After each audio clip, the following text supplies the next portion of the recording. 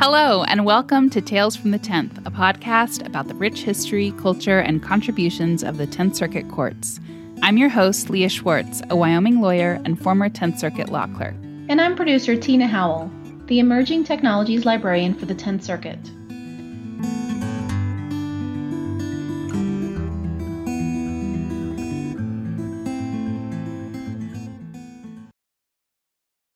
On today's episode, we are joined by the Honorable Judge Bruce S. Jenkins, Senior U.S. District Court Judge for the District of Utah.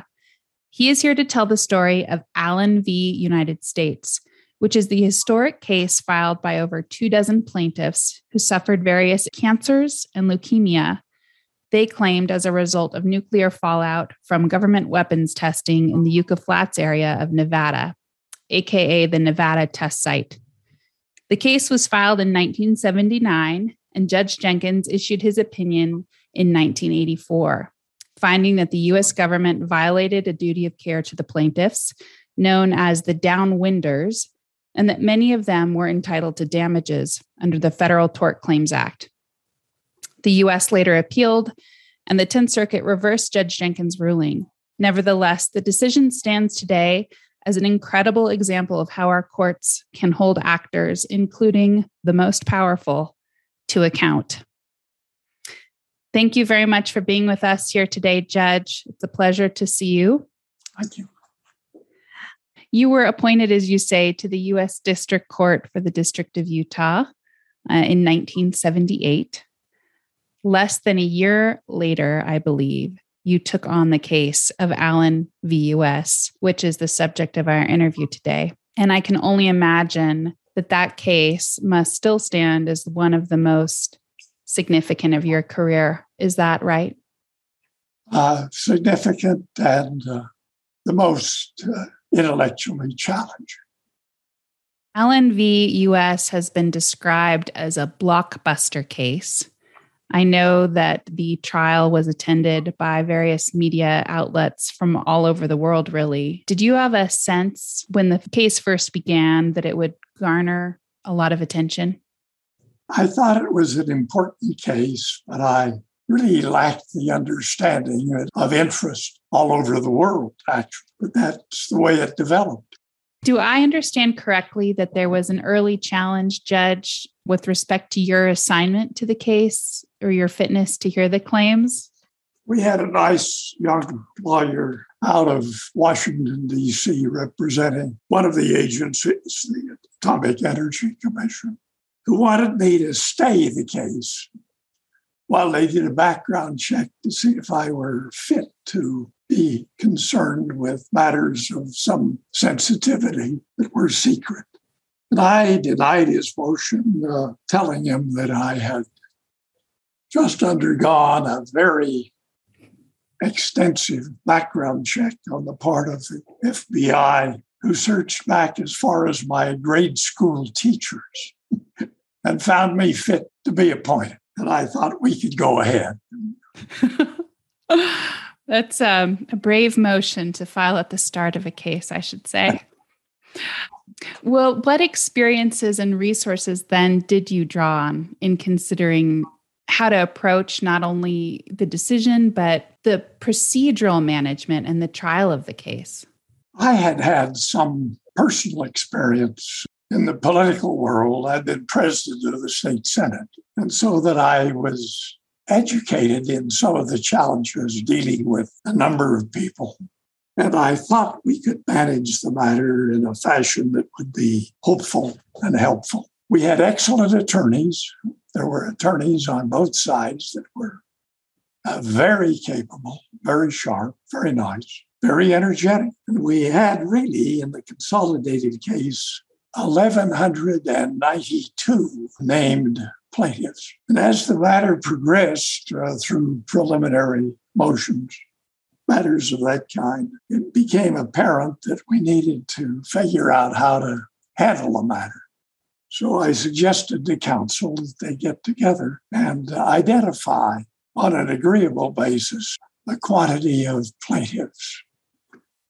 They chose 24 and selected 24, and I concurred in their selection as to those that would be fully tried in the case, hopefully to provide commonality in the event that we went on and had to deal with the remaining group in the 1192.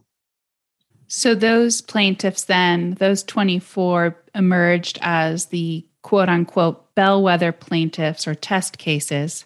They were selected by the lawyers. I see.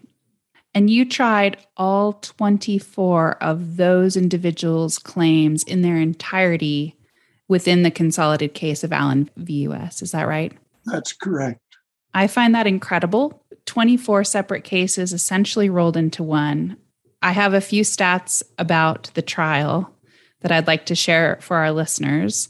The case lasted 13 weeks, during which you heard testimony, I believe, from 98 witnesses, whose testimony actually spanned 7,000 pages in the trial transcript.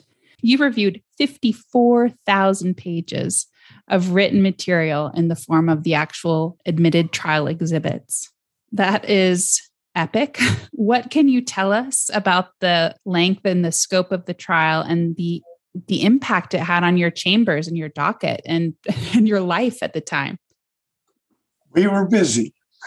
But I fortunately had great clerks, gifted clerks, I would say, in retrospect, were extremely helpful to the court. And we just plowed ahead and set aside the time and kept up with the rest of the stuff as best we could. And we had a lot to do. And that's one of the reasons, once we tried the matter in 1982, from September to the middle of December, we survived. Because the action was against the United States, it was required under the Federal Tort Claims Act to be tried by statute to you as the court without a jury. And I'm wondering if you wished that you had had the ability to submit the case to a jury. I know from listening to prior interviews with you that you're a big fan of juries, respect juries. Juries serve a very useful function. And I've been an admirer of juries since the beginning of my tenure. In this particular case, I think that the demand for time on 12 or 14 citizens dealing with an esoteric subject was better off to be handled by the court rather than by the jury, simply because of the nature of the challenge, and particularly the intellectual challenge. The testimony of the witnesses, you heard from all 24 claimants, I understand. These are the individuals described in your decision as those seeking, quote, solace for their test blame sorrow. Yes. I just had to share that turn of phrase. I think it's so great. But you also heard from, as I mentioned, some 70 other witnesses. I'm wondering what testimony particularly stands out in your memory regarding the trial. It's been a while, 38 years or more, as many as 43 years. There are a number of witnesses who stand out. As far as those who were named plaintiffs, I remember one mother who talked about a dying child, and children were particularly vulnerable to fallout and ended up with leukemias that were fatal. And I remember her mother speaking of her child who died, how she held that child in her arms and blood was flowing from her eyes. That's what I remember graphically. And then the experts, the plaintiff's experts, particularly Dr. Carl Morgan, who was the director of the Tennessee Atomic Establishment, and a scholar from California, Dr. Goffman, who was a student of low-level radiation and a close student, were extremely competent and extremely believable for both their prior work and their ongoing work and their testimony in reference to the kind of damages that could result, not just from high-level radiation, but from low-level radiation. Many of the witnesses were excellent, able, thoughtful. I could give you some more, but the whole record is now back in the National Archives. Well, no, those are wonderful examples. And the two experts you mentioned, Morgan and Goffman, you've described those gentlemen in high terms. Of course, long after the trial had been concluded and the decision fully rendered, I believe you were asked to provide some sort of commentary as to their contribution to your decision. And you mentioned them both as persons of, quote, historic dimension and great merit. Yes. Mr. Goffman sent you the book, The Angry Genie. When the book was sent to you, it was accompanied by a note that said, "For Judge Bruce Jenkins, my deepest respect and appreciation for exemplary devotion to what America really stands for, real justice. Warmest regards."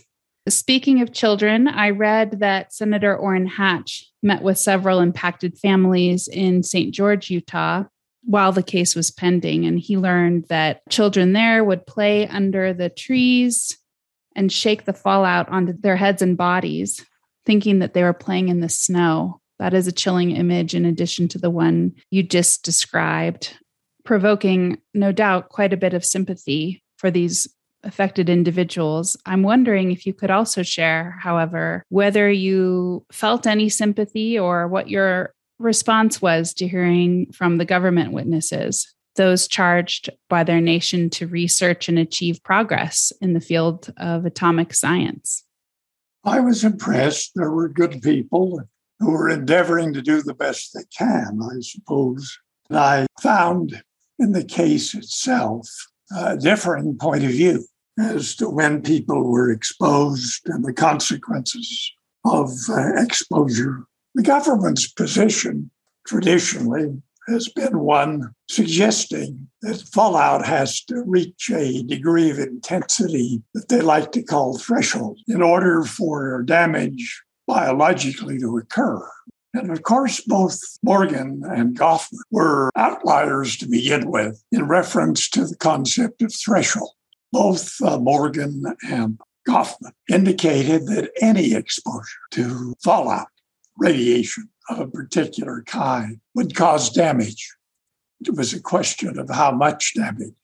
But the concept of threshold was an inappropriate concept. And of course, it's interesting that after the case was done, that the threshold concept in the United States kept going down and down and down. And the scientific proposition that fallout can cause damage to a person or an animal became the primarily accepted description of that particular consequence.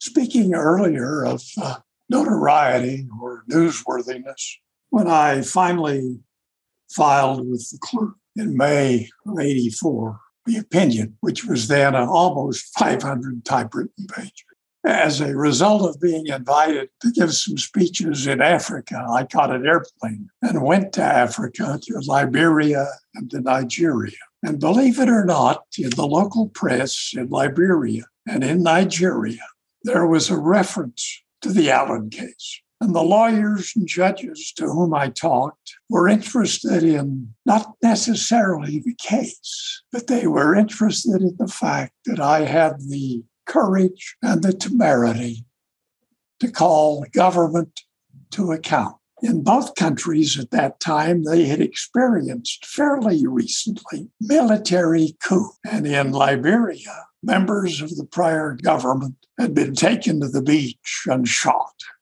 I was there to talk about liberty, freedom. But I became, with that group, kind of like a rock star. Because I had the temerity to call the government to account. That's just a side. That's incredible, Judge. Thank you for sharing that. And it does speak to just the reach of the opinion, which I'm glad you mentioned, because I'd like to talk a little bit about the actual decision you wrote, the memorandum of opinion. In Westlaw, I think it's over 200 pages. It's truly one of the most incredible pieces of legal writing that I've ever come across, and I know I'm not alone in that opinion. I really encourage everyone to read it if they have yet to encounter Judge Jenkins' Allen v. United States decision. It includes multiple appendices and internal tables. It also provides a full background on not only the hydrogen bomb, but nuclear fission, taking the reader all the way back to the discovery of the atom. It starts out very eloquently, and I'm wondering, Judge, if you might do us the favor of reading the introductory paragraphs of your decision. I'm happy to read. In a sense, this case began in the mind of a thoughtful resident of Greece named Democritus some 2,500 years ago, in a response to a question put 2 centuries earlier by a compatriot, Thales, concerning the fundamental nature of matter. Democritus suggested the idea of atoms. This case is concerned with atoms, with government, with people, with legal relationships, and with social values.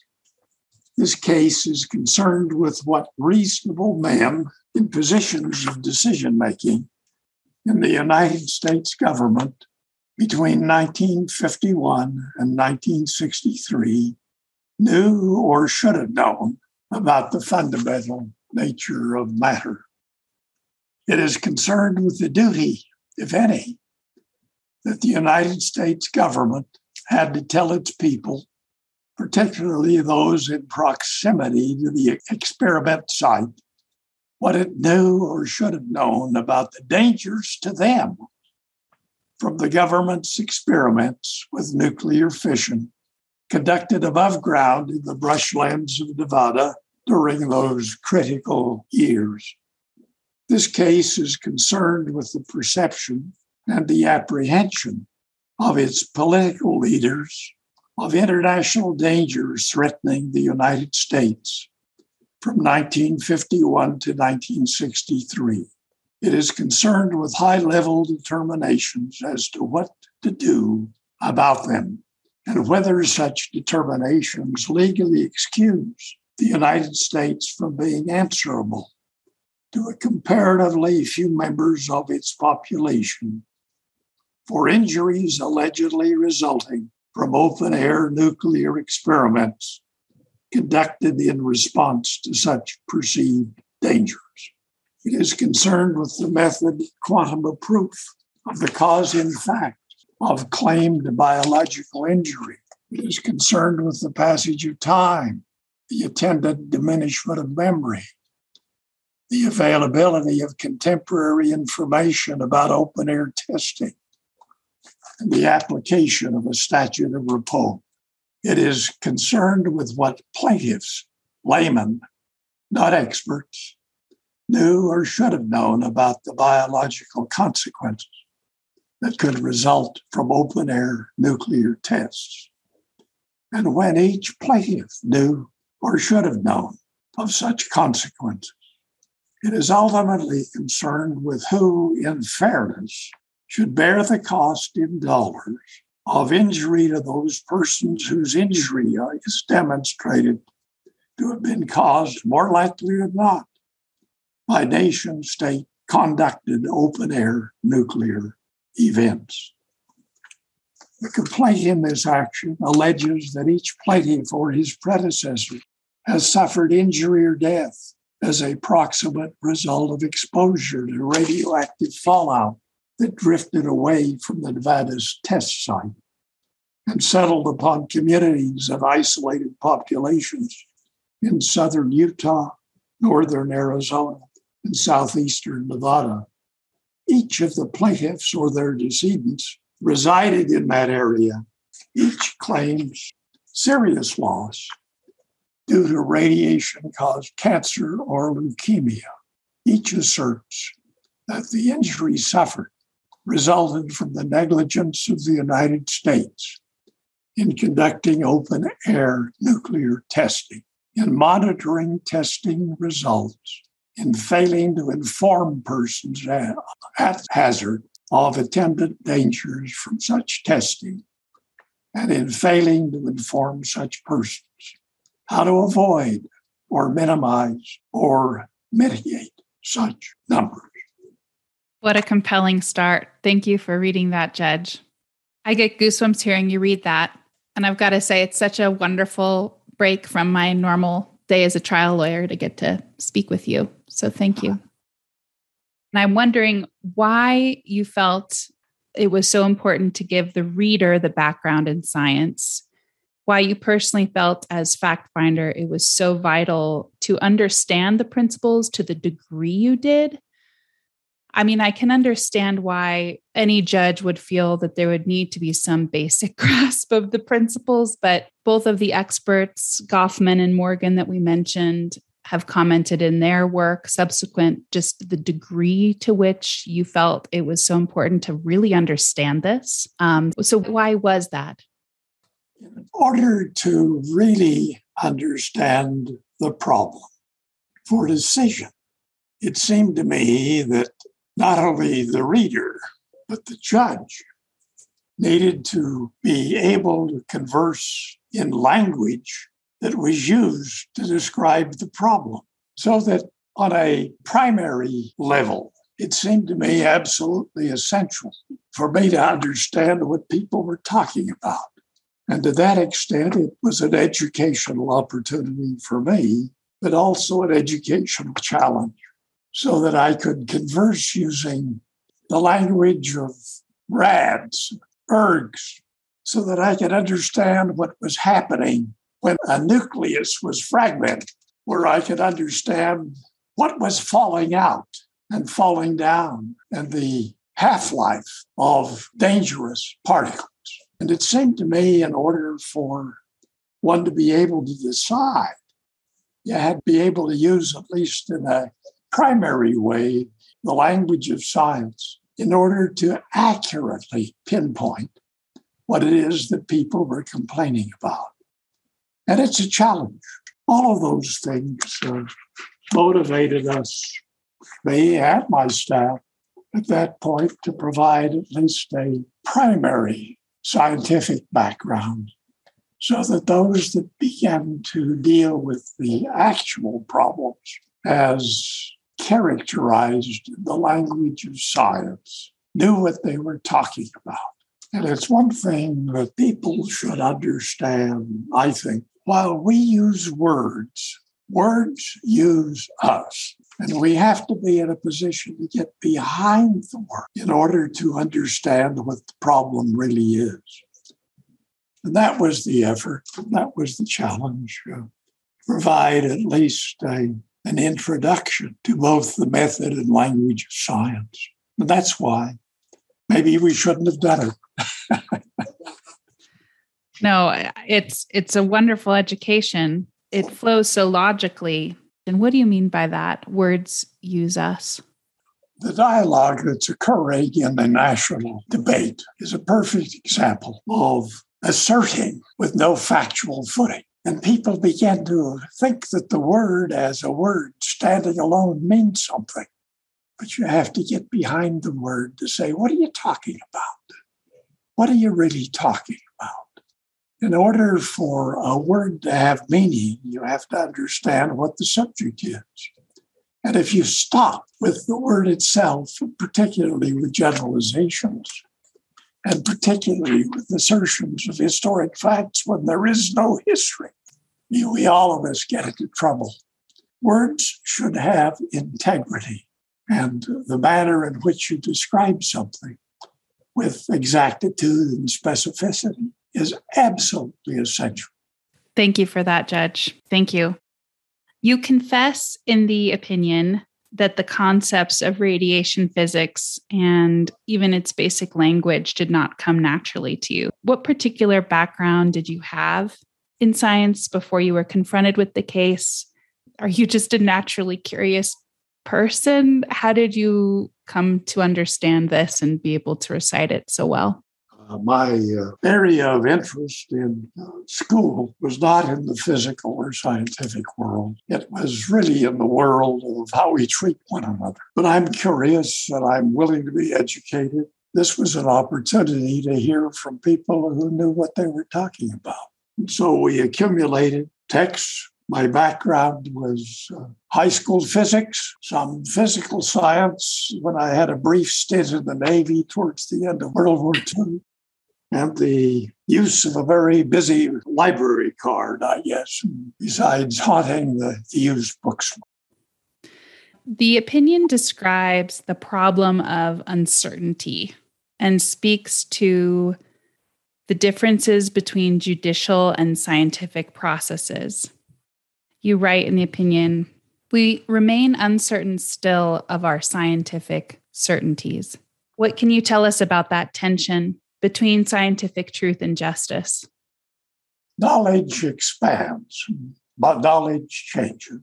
The concept of atoms 2,500 years ago is different than the concept of atoms today. Knowledge expands, knowledge changes. And even in the world of science, we learn something new every day that changes what we've thought, not only for decades, but for centuries. And we have to understand knowledge itself is a moving target. In the litigation business, we're resolving a specific problem involving usually specific people or specific entities. We're dealing ordinarily with conduct. We're dealing ordinarily with apportioning who gets to pay for what bad things are done. But science itself is different in the 20th century or the 21st century or the 22nd century than it is in the 16th century. And we have to recognize that. And we have to say, what did we know at this point in time? And one of the problems in this case, in my opinion, is the failure to educate people, to inform people, to warn people of danger, and the different kind of activities that exist, the kinds of preventive things that existed at Oak Ridge or up in the state of Washington, where atomic energy was being dealt with, and people were told how to use film badges to alert them that they may have overexposure, how to use Geiger counters, how to wash themselves, how to go under house roofs, among other things, to limit the kind of access that atomic fallout has. Once you're exposed, how you minimize the consequence, and to recognize that the consequence from fallout won't manifest itself sometimes for decades, as long as 25 or 30 years. You suddenly discover you've got cancer and you wonder why. So that's a long way of saying knowledge changes, and we try to keep up with what we know and do the best we can with informing.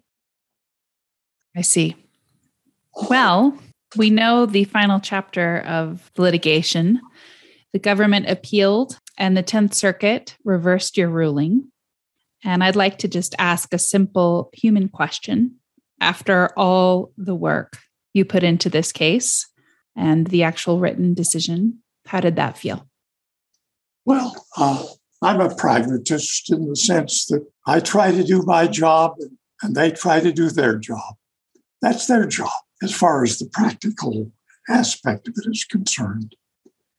I was disappointed because I thought the all-embracing concept of discretion was one of those words that you had to get behind. Discretion at a particular level is entirely different than discretion at a higher level. I had no problem with the fact that if those in charge said we need to conduct open-air experiments and we're going to hurt people, let's try to relieve them of what possible hurt exists. But if, as a matter of policy, we recognize and understand we're going to hurt people, we got to tell them, we got to warn them, we got to educate them. And the discretion at a particular level of operations is considerably different than discretion at the high level of policy making. So I thought they had missed the point, quite frankly. They quoted Supreme Court matters, one of which came down after we had heard the case, And the Supremes, I think, wouldn't let them in the door when somebody tried for cert. That's right. Cert was denied. It's been relooked at since then. And indeed, had we been later on, I think that things would have been different. But they were what they were, but there was fallout from that in social sense. And we ended up with Judge McKay in his concurring opinion suggesting that Congress take a look at it. Senator Hatch thought as much, and Stu Udall, who is one of the plaintiffs' attorneys, and Dale Harris made good use of the opinion in approaching Congress. And Congress ended up, after 23 years, finding that the king had a conscience and passed the first bill. And one virtuous thing they did was to enlarge those who were eligible for compensation from the United States. And just this year, they extended that. And I've forgotten how far ahead they've put it, but I think at least a couple of years, to enable people who've been in the thousands to make an application and receive. They've now paid out under the congressional action in excess of $2 billion. So the king finally had a conscience. And that's a virtue that we have to give them credit for and recognize that perhaps an expanded quantum of people have been benefited by the recognition that the king can do no wrong concept. If you trace that back in history, they finally began to believe their own material. They thought they were God's agent on earth. God couldn't make a mistake, and they couldn't make a mistake because they were God's agent.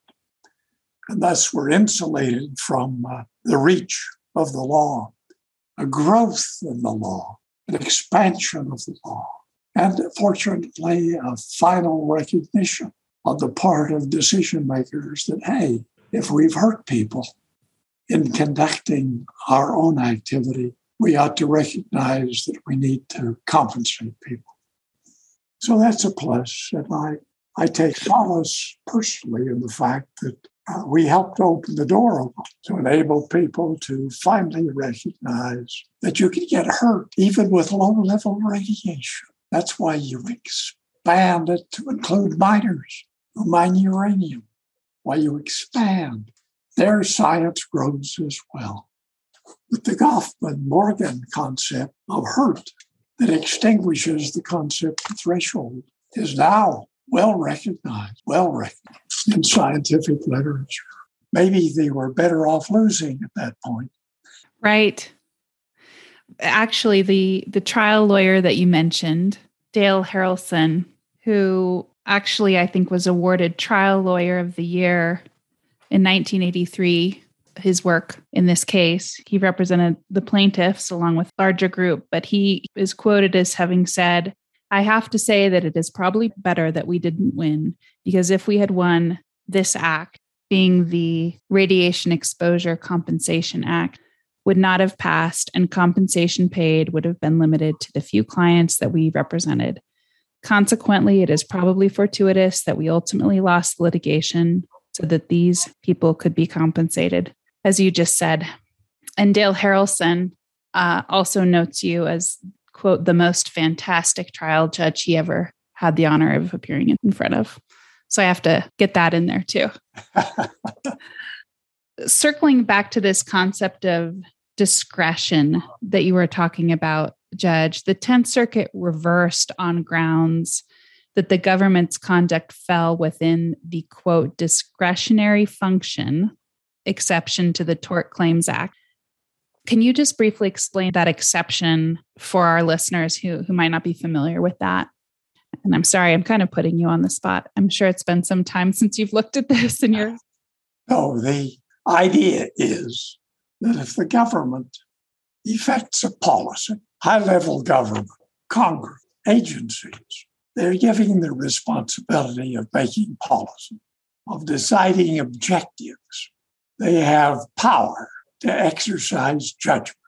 They have power at that level, the highest of levels, to exercise judgment.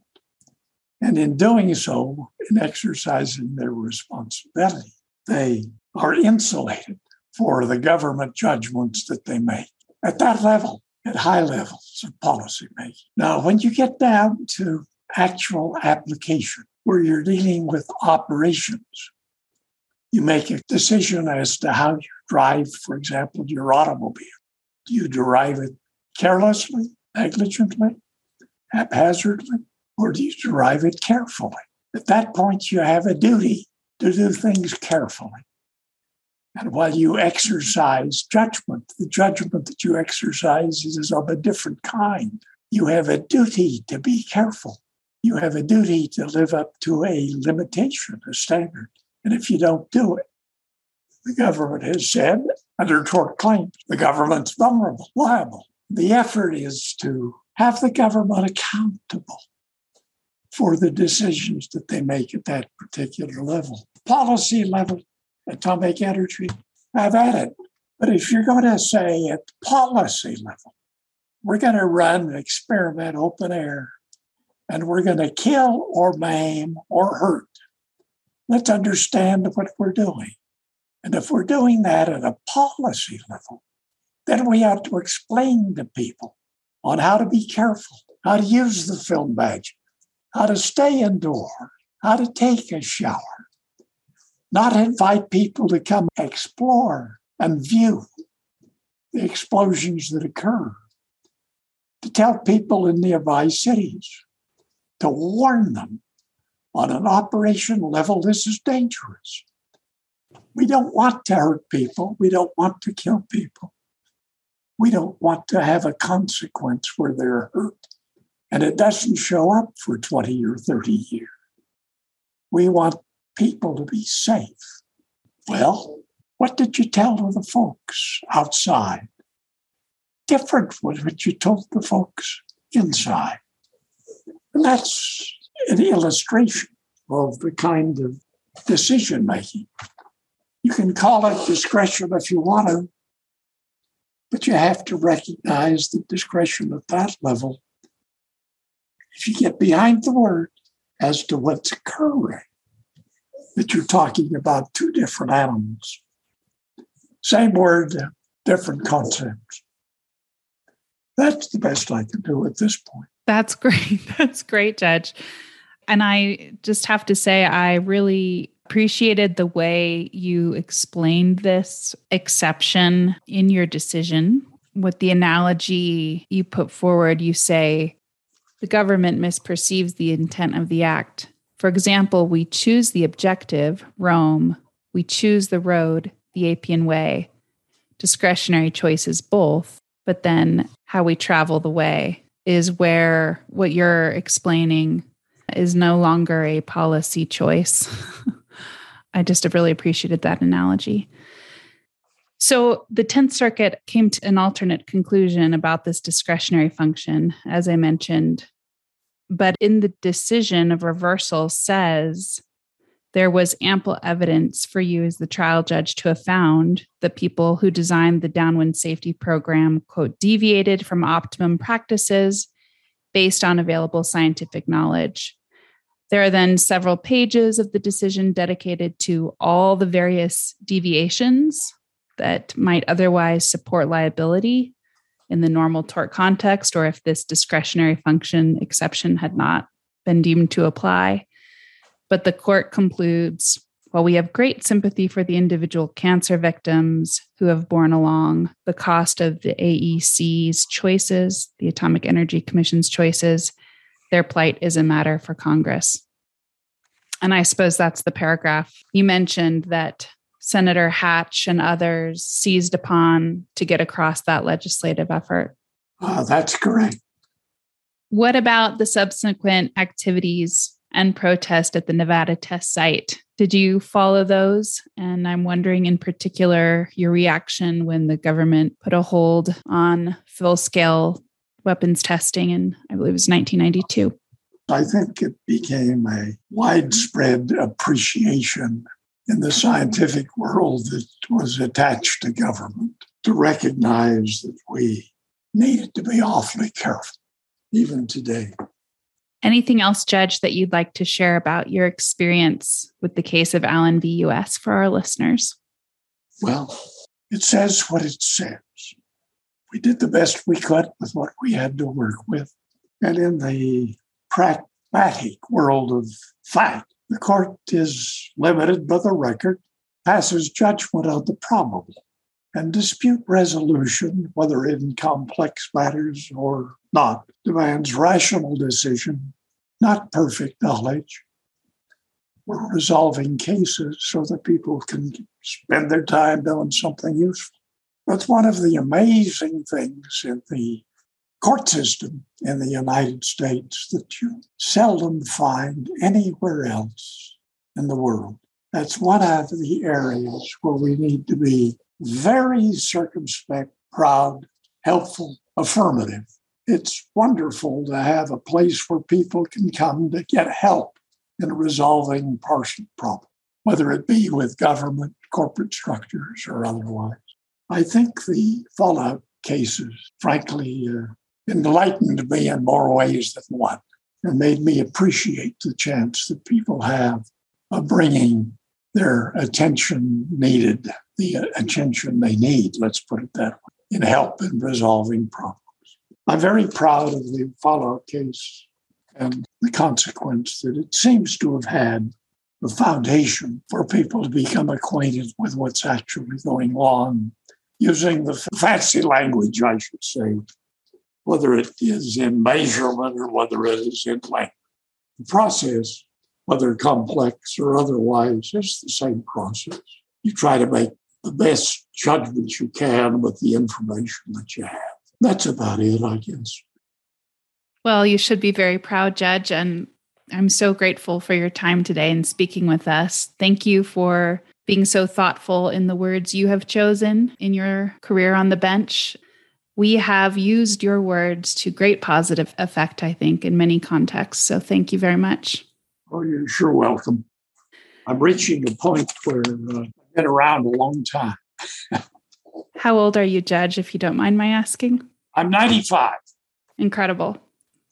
I just feel very lucky that you took the time to chat with us today, and I feel so fortunate that I was the one who got to ask you these questions. I know you've been asked them before, but I think you gave fresh spin.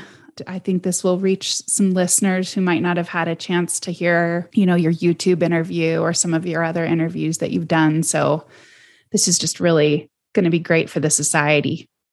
Oh, thank you. I appreciate that very much.